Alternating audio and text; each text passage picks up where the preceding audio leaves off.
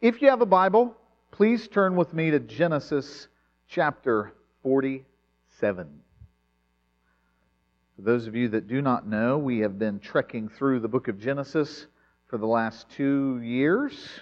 We started in October of 2018. It is now October. Next week will be October, but pretty much close enough. So we are coming to an end to the book of Genesis. Today, we are just going to read chapter 47, verses 13 through 26. Don't be afraid. Next week we're going to do all of the rest of 47 and 48. Lord willing, the week after that we'll do Genesis 49. And then, again, Lord willing, we will do Genesis 50.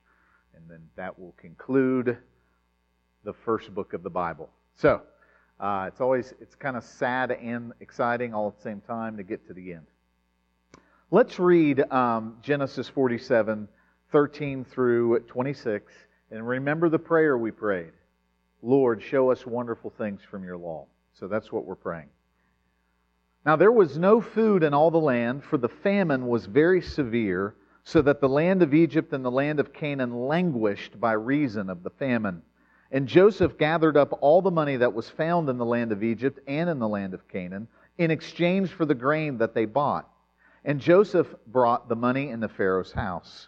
And when the money was all spent in the land of Egypt and in the land of Canaan, all the Egyptians came to Joseph and said, "Give us food. Why should we die before your eyes? For our money is gone." And Joseph answered, "Give your livestock, and I will give you food in exchange for your livestock, if your money is gone." So they brought their livestock to Joseph, and Joseph gave them food in exchange for the horses, the flocks, the herds, and the donkeys. He supplied them with food in exchange for all their livestock that year. And when that year was ended, they came to him the following year and said to him, "We will not hide from my lord that our money is all spent. The herds of livestock are my lord's. There is nothing left in the sight of my lord but our bodies and our land. Why should we die before your eyes, both we and our land? Buy us and our land for food, and we with our land will be servants to Pharaoh. And give us seed that we may live and not die, and that the land may not be desolate." So Joseph bought all the land of Egypt for Pharaoh, for all the Egyptians sold their fields because the famine was severe on them. The land became Pharaoh's. As for the people, he made servants of them from one end of Egypt to the other. Only the land of the priest he did not buy, for the priest had a fixed allowance from Pharaoh and lived on the allowance that Pharaoh gave them. Therefore they did not sell their land. Then Joseph said to the people, "Behold, I have this day bought you and your land for Pharaoh. Now here is seed for you, and you shall sow the land. And at the harvest you shall give a fifth to Pharaoh, and 4/5 shall be your own, as seed for the field, and as food for yourselves and your households, and as food for your little ones." And they said, "You have saved our lives. May it please my Lord, we will be servants to Pharaoh." So Joseph made it a statute concerning the land of Egypt, and it stands to this day, that Pharaoh should have the fifth. The land of the priest alone did not become Pharaoh's. Let's pray one more time. Father, we thank you today for your word. Thank you, Lord, that you wrote this as a testimony to us, to help us. Lord, to strengthen us, to increase our faith, to turn our eyes to you. And Lord, I pray that you would help us hear what the Spirit is saying today to the church. It's in Jesus' name we pray. Amen. Now, when you get to sections like this, at least me, this is one of those sections of Scripture as we're going through verse by verse by verse by verse, that I say to myself, what in the world am I going to preach about this little episode? Because this little episode sounds pretty simple. There was a famine, Joseph was prepared, and the people were not. Pretty simple. They weren't prepared. They were relying on, and I could turn this into a libertarian political sermon, which I am not going to do, but I would like to note that they were relying 100% on Egypt to take care of everything, therefore they lost everything. So you can take that for whatever you would like to take it as, but that is what happens. Like, hey, we're going to die, here's all our money. Hey, we're going to die, here's all of our means of making additional money. Here's our livestock. Hey, we're going to die, what good is it to us to have land and walking around? free. We're going to give you our bodies as servants, and you can have all of our land. And Joseph just said, yep, yep, yep.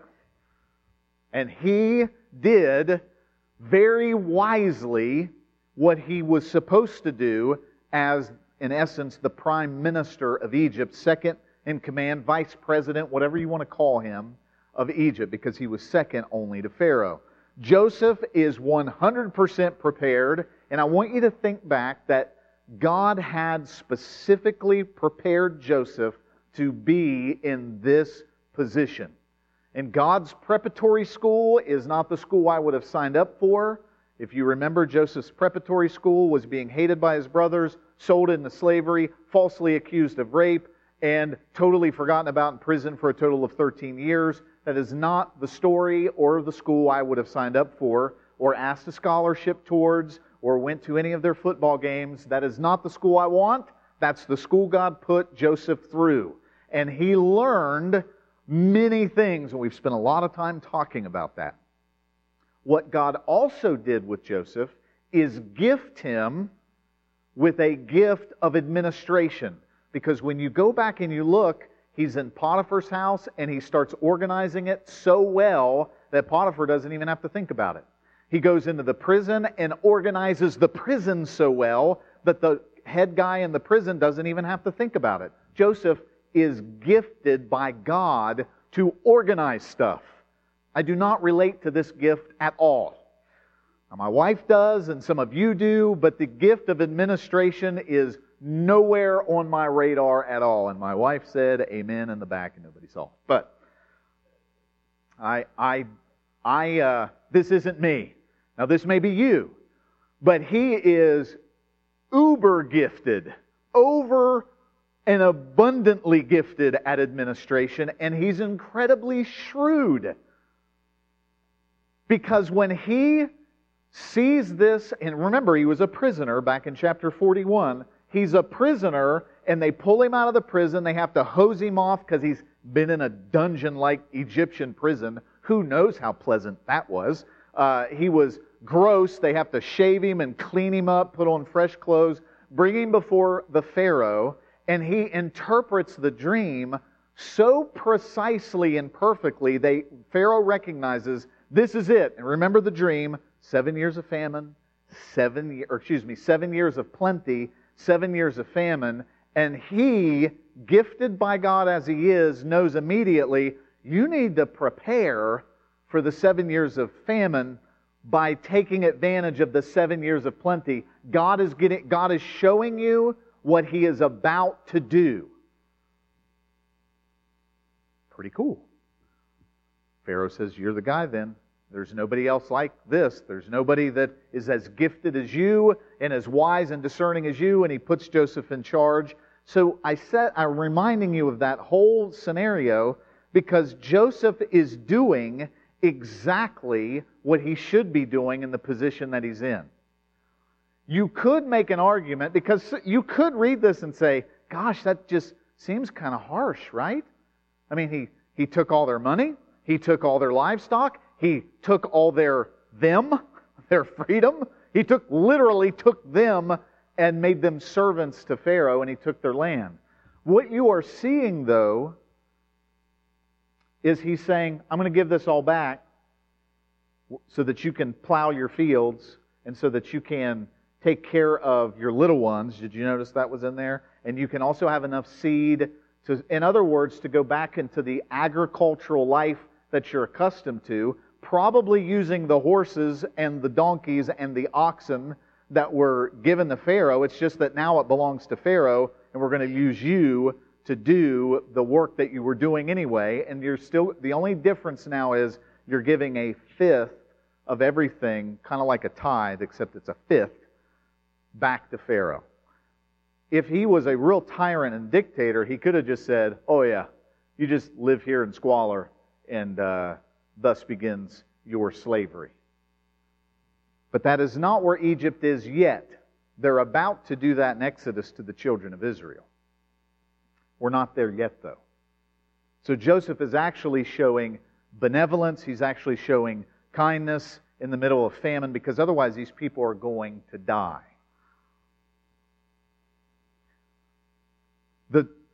The thing I'm seeing here that I want to point out, and then we're going to go to something that Jesus said, is Joseph was prepared 100%, and the Egyptian people were not. The Egyptian people did not prepare at all during that 7 years of plenty. They enjoyed it while it lasted, and then they lost all of it to survive the famine. In other words, they were just going with the flow of whatever the flow was.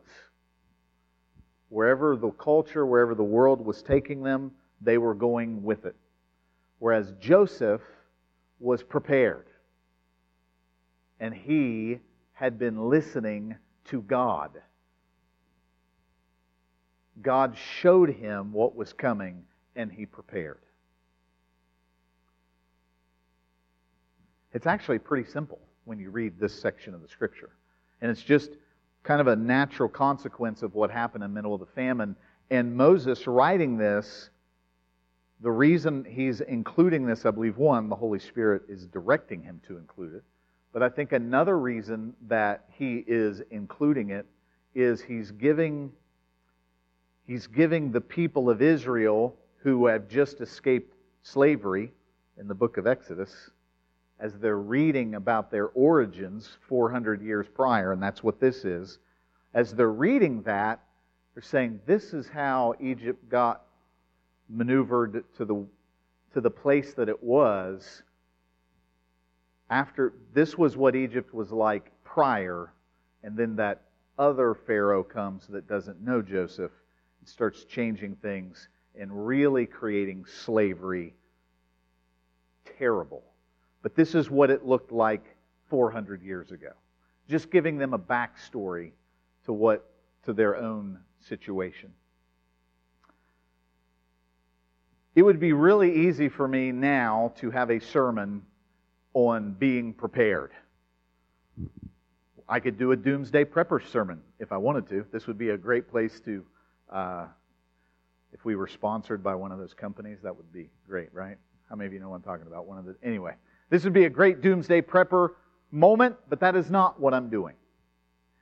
Neither am I saying that because Joseph was prepared and they weren't, that the next discussion is going to be, you should have a 401k in place. And there's lots there in financial stewardship. But I do think that there is a spiritual application to this preparedness that I would like to make this morning, and it's through a parable that Jesus uses, and it is about money. So I want you to go to Luke chapter 12 with me.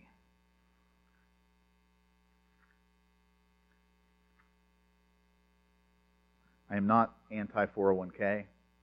I have one. I am not anti-savings accounts or IRAs. I have those. I'm not against preparedness. I think preparedness is good. But what is the ultimate preparedness? What is the ultimate way for us as Christians to be prepared for whatever? Luke chapter 12, we're going to start reading with verse 13. Interestingly enough, this is right after Jesus talked about the unpardonable sin, which we're not talking about this morning. And somebody will come up to me after service. Can you tell me about the... Anyway. The unpardonable sin is almost like the book of Revelation. People have many questions. Probably because the idea of the unpardonable sin is as scary as it sounds. So, let's read Luke chapter 12, starting with verse 13. Someone in the crowd said to him, "Teacher, tell my brother to divide the inheritance with me." I don't know why that's so funny to me. Jesus is teaching on the unpardonable sin, and this guy wants to know if Jesus will figure out the inheritance issue that they're having. But he said to him, Man, who made me a judge or arbiter over you? And he said to them, take care and be on your guard against all covetousness, for one's life does not consist in the abundance of his possessions. And he told them a parable, saying, the land of a rich man produced plentifully, and he thought to himself, what shall I do? For I have nowhere to store my crops. And he said, I will do this. I will tear down my barns and build larger ones, and there I will store all my grain and all my goods. And I will say to my soul, soul, you have ample goods laid up for many years. Relax, eat, drink, be merry. But God said to him, fool, this night your soul is required of you, and the things you have prepared, whose will they be? So is the one who lays up treasure for himself and is not rich toward God.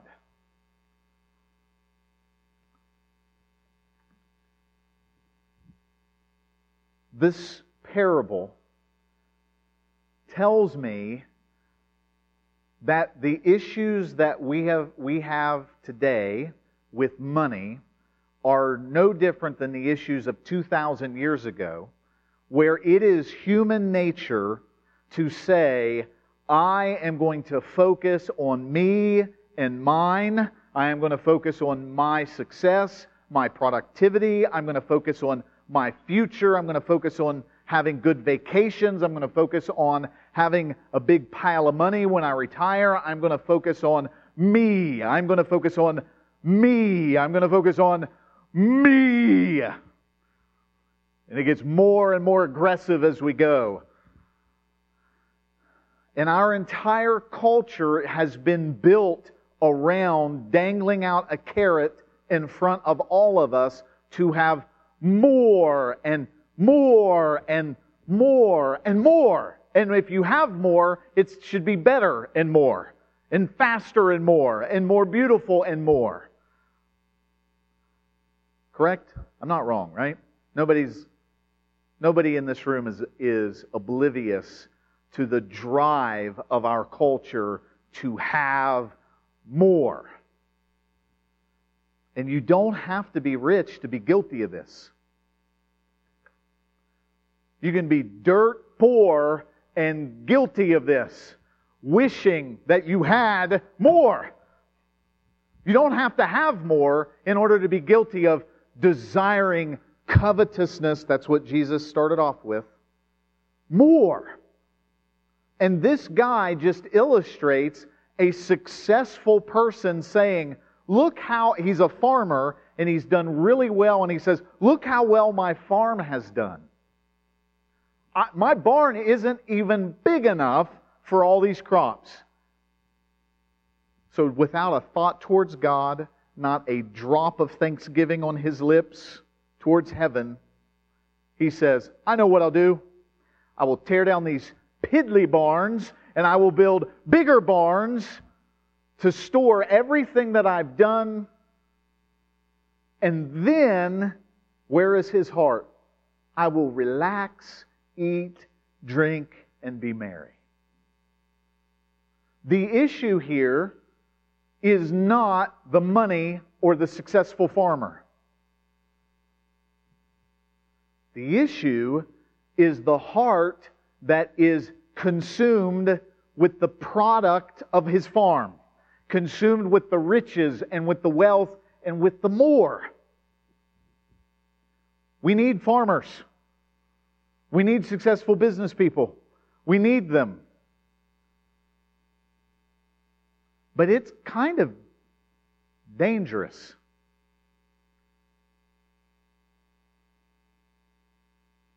There is only one thing in the Bible that gets brought up in reference to you can't serve both simultaneously. What is that? Money. You cannot serve two masters. You will either love one and hate the other, or love this one and hate that one. You cannot serve God and money. And how is money served? It's served, and you get an echo of it here, it's served by the heart that says, I want more so I can relax and do my own thing. And maybe for other people it's so I don't have to, or I can be viewed as important, or so that I have this ability to show people that I've arrived financially, or I've got my eye on this really awesome car or this really awesome boat. I've got my eye on this really awesome vacation house. I've got my eye on this thing, and that is where my heart is. Money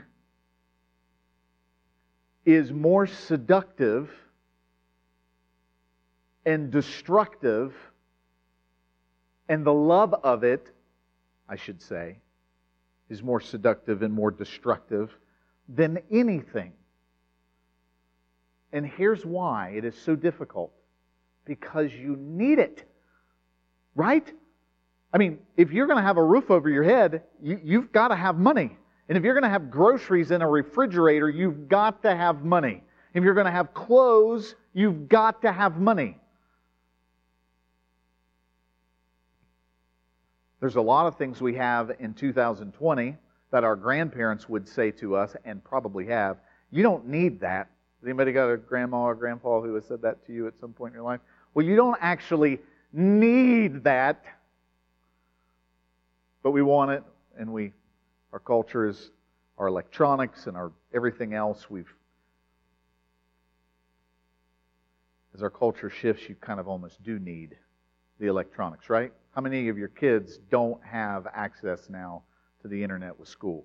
This year, because of COVID, they gave out laptops, right? I mean, they sent people laptops in order to use for school because that's the way they're doing things. That culture is always going to advance if God doesn't come back within the next 30 minutes, which He very well may, but if He doesn't come back in the next 30 years, who knows where we will go with technology.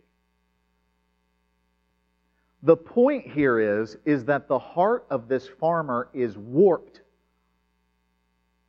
by the desire for more. He was blessed by God and had a wonderful crop, and his immediate idea was, I want more. I got to have a bigger barn to put in these crops so that I can do what I want. And Jesus says that God says to him, fool, this night your soul's required. You have an appointment with me tonight.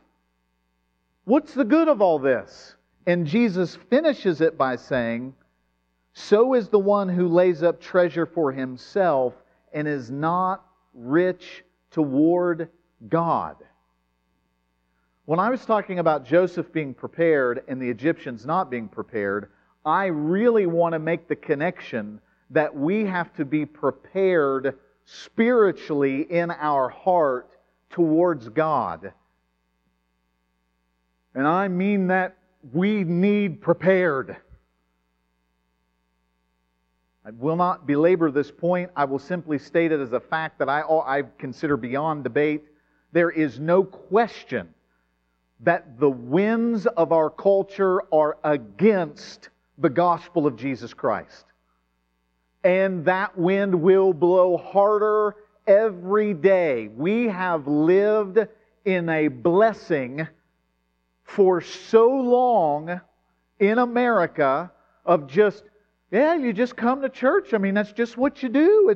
It's all good, and the culture will applaud you. And if you're a businessman in the Bible Belt, you put a little ichthus, the little fish, on your business card. That lets everybody know you're a good person. You go to church. Your life could be filled with sin and grossness, but you hide all that. You got an ichthus on your business card. I'm a Christian. I go to this church on Easters and Christmas. And I'm a good person, but the culture's changing, right? Where it's no longer viewed that way. You bigoted homophobes, you. Right? This is what's happening. To believe that men and women are born sinners is offensive in a world that demands acceptance for whatever they want to do. Right? And your little quiet voice saying, wait, God says that's wrong. How dare you say that it's wrong? Do you think that's going to go away? That's not going away. That is going to get more intense. When I read the Bible and you read church history, you find out that throughout Christian history, the intensity against the church has always been there. Our Chinese brothers and sisters in China today are like, well, yeah, it's been that way for 60 years here. We in this country and in the Western society as a whole have lived through a period of such blessing that we are very much like the Egyptians, totally unprepared spiritually for when a drought comes in, and I mean a cultural drought that says, we don't like you guys anymore. We don't like what you stand for. We don't like you at all. So spiritual preparedness is not, in my opinion, a good sermon for you to think about as you go about your real life. I am telling you, this is your real life. Or 5 years from now, some of you sitting in this room will not be following Jesus. You'll be following a culture that demanded your obedience. And I hate even saying it. I don't like it. I know what I sound like, but I'm telling you, this culture demands your obedience to whatever they say is right. We had better be getting our version of right from Scripture. Nowhere else. And Jesus, you don't think Jesus knew? You don't think God prepared us in His Word for moments like this? Of course He did. This guy that had all this blessing, and all he wanted to do with the blessing was have more. This guy's going to die tonight. You have an appointment with the King of Kings tonight. Fool. Where was your heart? Not on the king. His heart was on himself. He was not rich toward God. I want to make sure very clear. I just want to throw this in parentheses. I'm not preaching against money. I'm preaching against a heart consumed by money. Now, that consumption happens two ways. And if you keep reading, it's almost like contextually, God has more to say right here in this very passage of Scripture. So let's keep reading what Jesus said, verse 22. And He said to His disciples, therefore, remember, whenever there's a therefore, you need to see what it's there for. You've heard that before? Whenever there's a therefore in Scripture, see what it's there for. Well, we just read what it was there for. We just read about this guy who wants his inheritance figured out with his brother, and Jesus said, here's the parable. And then we find out that this guy who wanted more was a fool because he wasn't rich towards God. His heart was far away. Therefore, I tell you, do not be anxious about your life, what you will eat, nor about your body, what you will put on. For life is more than food, and the body more than clothing. Consider the ravens. They neither sow nor reap. They have neither storehouse nor barn, and yet God feeds them. Oh, of how much more value are you than the birds? I got the King James in there. And which of you, by being anxious, can add a single hour to his span of life? Some of you may need to tattoo that on your forehead so that you can see it every single morning. Maybe that's not a good idea, but which of you, by being anxious, can add a single hour to your life? If then you are not able to do as small a thing as that, why are you anxious about the rest? Consider the lilies, how they grow. They neither toil nor spin. Yet I tell you, even Solomon in all his glory was not arrayed like one of these. But if God so clothes the grass, which is alive in the field today and tomorrow is thrown into the oven, how much more will He clothe you, O you of little faith? And do not seek what you are to eat and what you are to drink, nor be worried. For all the nations of the world seek after these things, and your Father knows that you need them. Instead, seek His kingdom, and these things will be added to you. The things you need. Fear not, little flock, for it is your Father's good pleasure to give you the kingdom. Sell your possessions and give to the needy. Provide yourselves with money bags that do not grow old, with a treasure in the heavens that does not fail, where no thief approaches and no moth destroys. For where your treasure is, there will your heart be also. Now that's the famous verse we remember.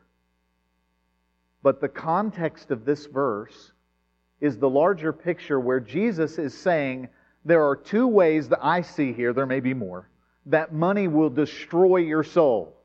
Money destroys your soul because you want more of it, and you start getting it and you want more of it. You're in love with it and what it does for you and how it makes you look. So the one destruction he talks about, the Apostle Paul talks about it in Timothy, several other places, it is destructive to the soul to pursue money for the sake of itself and your own gratification. That is the one we look at and say, yes, I could see that being an issue. But the other way that money is destructive to us is the anxiety it creates when we don't have it.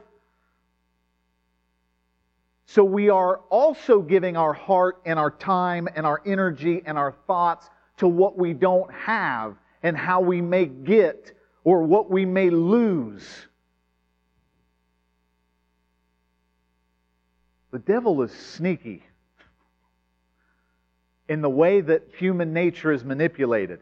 You have the uber successful guy over here who's being destroyed because he's got so much, and we all sit back and say, look at him. But then over here, you have the person living in poverty also being destroyed by money that they don't have and are constantly dwelling on what they don't have. Anxious, worried, fearful. And then in that spectrum, we're falling somewhere in that spectrum, right? Somewhere in that spectrum of super fearful or super selfish, we're falling. And Jesus is telling us, here's where I want you to be on the spectrum. Nowhere in there. I want you to be over here looking at the lilies and the ravens. I want you to see that God gives them everything they need, and I want you to trust me. And what I want you to do is be rich towards God, not yourself. And I want you to store up that richness of seeking God. And that's how you're going to have treasure in heaven. And your treasure, we know where it is because we know where your heart is. Your heart tells us where your treasure is. In another place, Jesus says, out of the abundance of the heart, the mouth speaks. In other words, what's really there, what's really in us is exposed really when we're under pressure. If this year has done anything for folks, it's put them under pressure. I really don't think I need any sort of amen for that. It's been the weirdest year of our lifetimes, I think. Maybe there were some other weird years. But this one's really weird. And under that pressure, our anxieties go, our fears, but also our lusts, right? As we seek for a way out, our desires for wrong things. If I could just occupy my mind with something else. Oh, I know, I'll just binge some Netflix. 73 hours over the next 74 hours. Looking for escapes. Church, God is the ultimate value.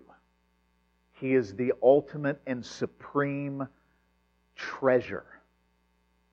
He is who we should be being rich towards, meaning our lives are live for Him, but not just that for all of you doers that love that. That's right, we're going to live harder for Jesus. Yes, you should, but your heart in the quietness of your own life when nobody else is around, not even your husband or your wife or your children or whoever is in your life, but in the quietness of your own life, that you are pursuing God actively. You are actively pursuing Him, being rich toward Him. I would encourage you to give more money away. As much as you can. I'm not asking you to give it to this church. You can if you wish. I'm not going to tell you not to. But I'm talking about looking for opportunities to give. Looking for opportunities to not be selfish. Looking for opportunities to make other people more important than yourself. Looking for those type of opportunities. Don't allow money, or the lack of it, to swallow your soul. Love God with all of your heart, with all of your strength, with all of your soul. That is what Jesus is saying. Consider the lilies. Look at the fields. God knows you need this. Seek first the kingdom, and all these things will be added. It's almost like He doesn't want you worried as you watch your 401k dip through the stock market. What's going to happen in the election? What's it going to do to my future? All of us feel that way. Everybody feels this way. We are like the Egyptians that were just going through the culture of the moment. In the 7 years of plenty, yay! In the 7 years of famine, we will sell ourselves to Egypt. I don't want to be in that position spiritually. Can we finish? Or I can have the worship team come on up. I want to give you some encouragement as they're coming. We're going to receive communion of something you can do. Psalms chapter 1.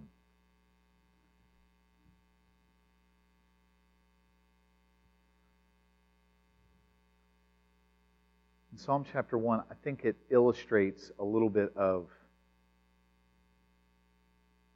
something you can begin to do to be rich toward God. You want to know how to be rich toward Him. I mean, I'm telling you to do things you know to do, pray and seek Him, but I want you to hear what the psalmist says here. Blessed is the man who walks not in the counsel of the wicked. He doesn't take his advice from the wicked. Nor stands in the way of sinners. He doesn't do things the way sinners do things. Nor sits in the seat of scoffers. He is not pointing his finger and scoffing or making fun of what's around him. But his delight is in the law of the Lord. And on His law he meditates day and night. Christianity is not a religion of casual belief. God wants us thinking about Him day and night. Thinking about His Word day and night.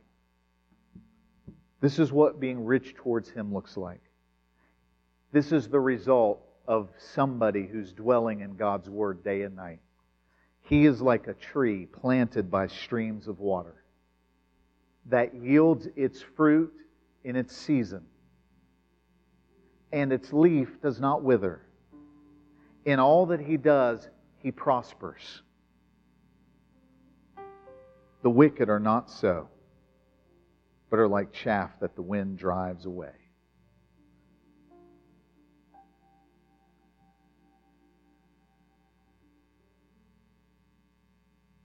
I want to be like a tree planted by streams of living water, where the roots go down deep, and I continue to have fruit in my life regardless of what's going on around me.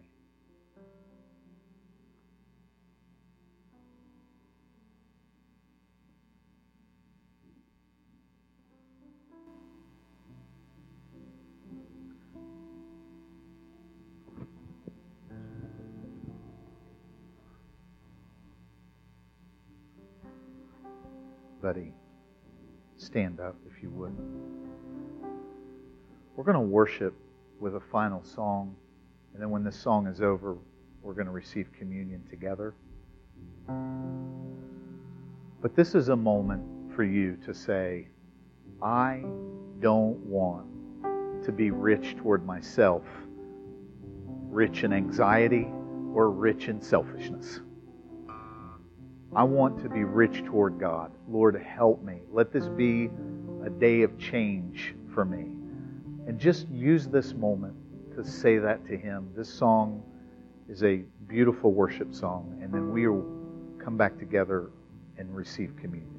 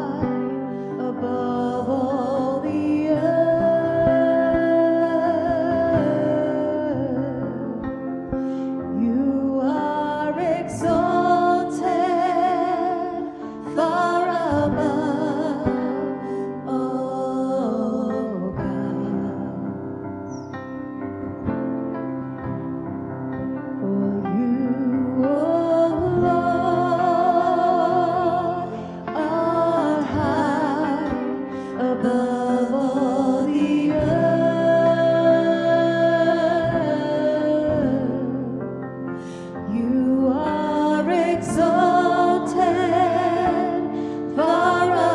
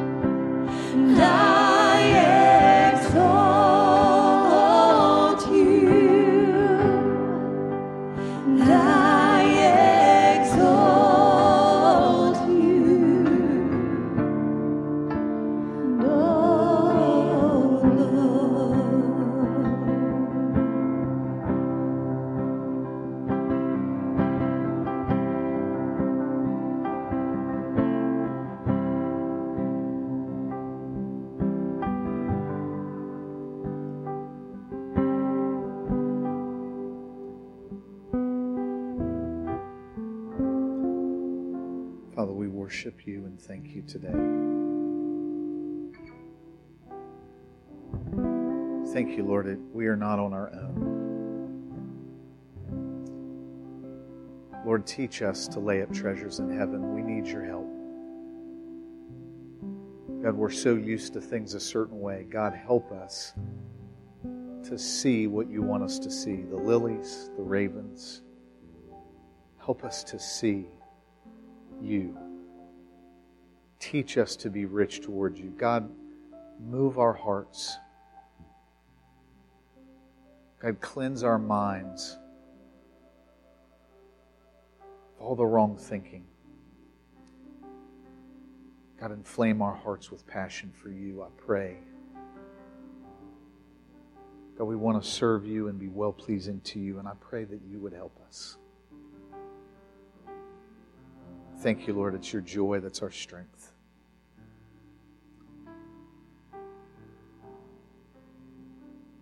It's in Jesus' name we pray. Amen. Church, we're going to receive communion. So this side here will come up to get it here, and this side over here will be this way, and we'll dismiss one row at a time. So I'm going to have the first row here on each side.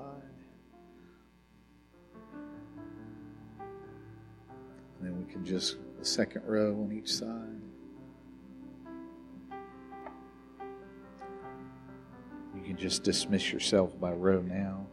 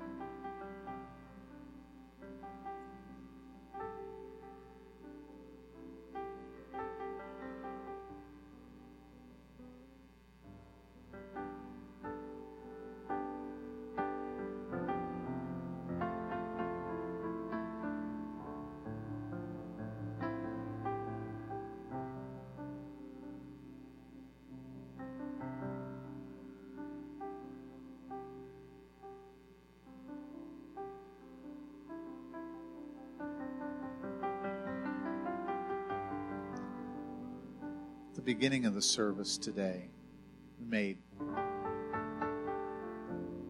a salvation call, a declaration of having your heart right with Him.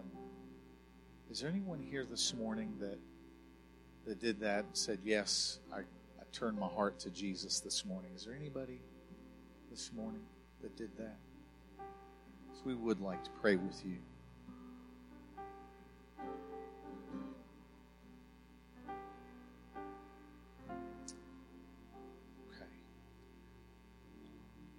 If you did, or if you do, let us know. We want to pray with you. I know there were a lot of kids in here. So moms and dads, if any kid, ask your kids today if they gave their heart to Jesus.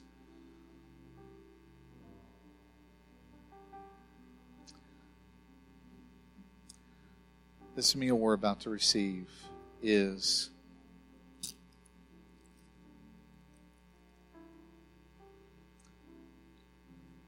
it's a representation, but it's a deep representation of the body and the blood of Jesus. His body broken for us, His blood shed for us to make us clean, to make us whole. Jesus said to do this in remembrance of Him and on purpose, intentional remembering Him. Let's pray over this. Father, we thank you for everybody here that has been saved by your gracious power. We thank you, Lord, for your blood that cleanses us from dead works in our conscience to serve the living God. We thank you that we, as guilty sinners, are plunged beneath that flood and we are clean because of your sinless perfection. We thank you, Lord, that your body was broken for us, represented in the bread, and there's no sin ever committed in your life. You were perfectly whole. You volunteered to be broken so that we could be made whole by your sacrifice. We thank you today, Lord. And we rejoice as a church as we take this in remembrance of you. Let's do that together.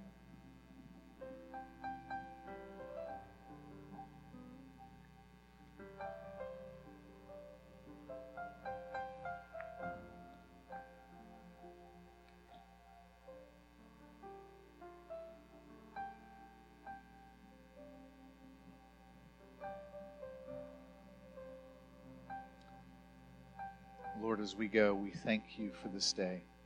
Thank you for your word. We thank you for your spirit. Thank you, Lord, no matter what the chaos is, Jesus, you are standing there in the midst of it, unaffected, guiding our lives. We give you glory today, Lord. It's in Jesus' name we pray. Amen.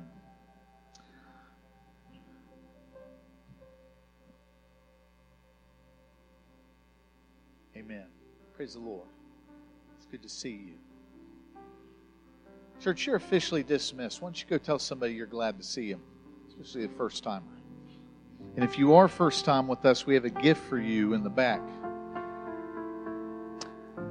And the giving, to remind everybody, is up here.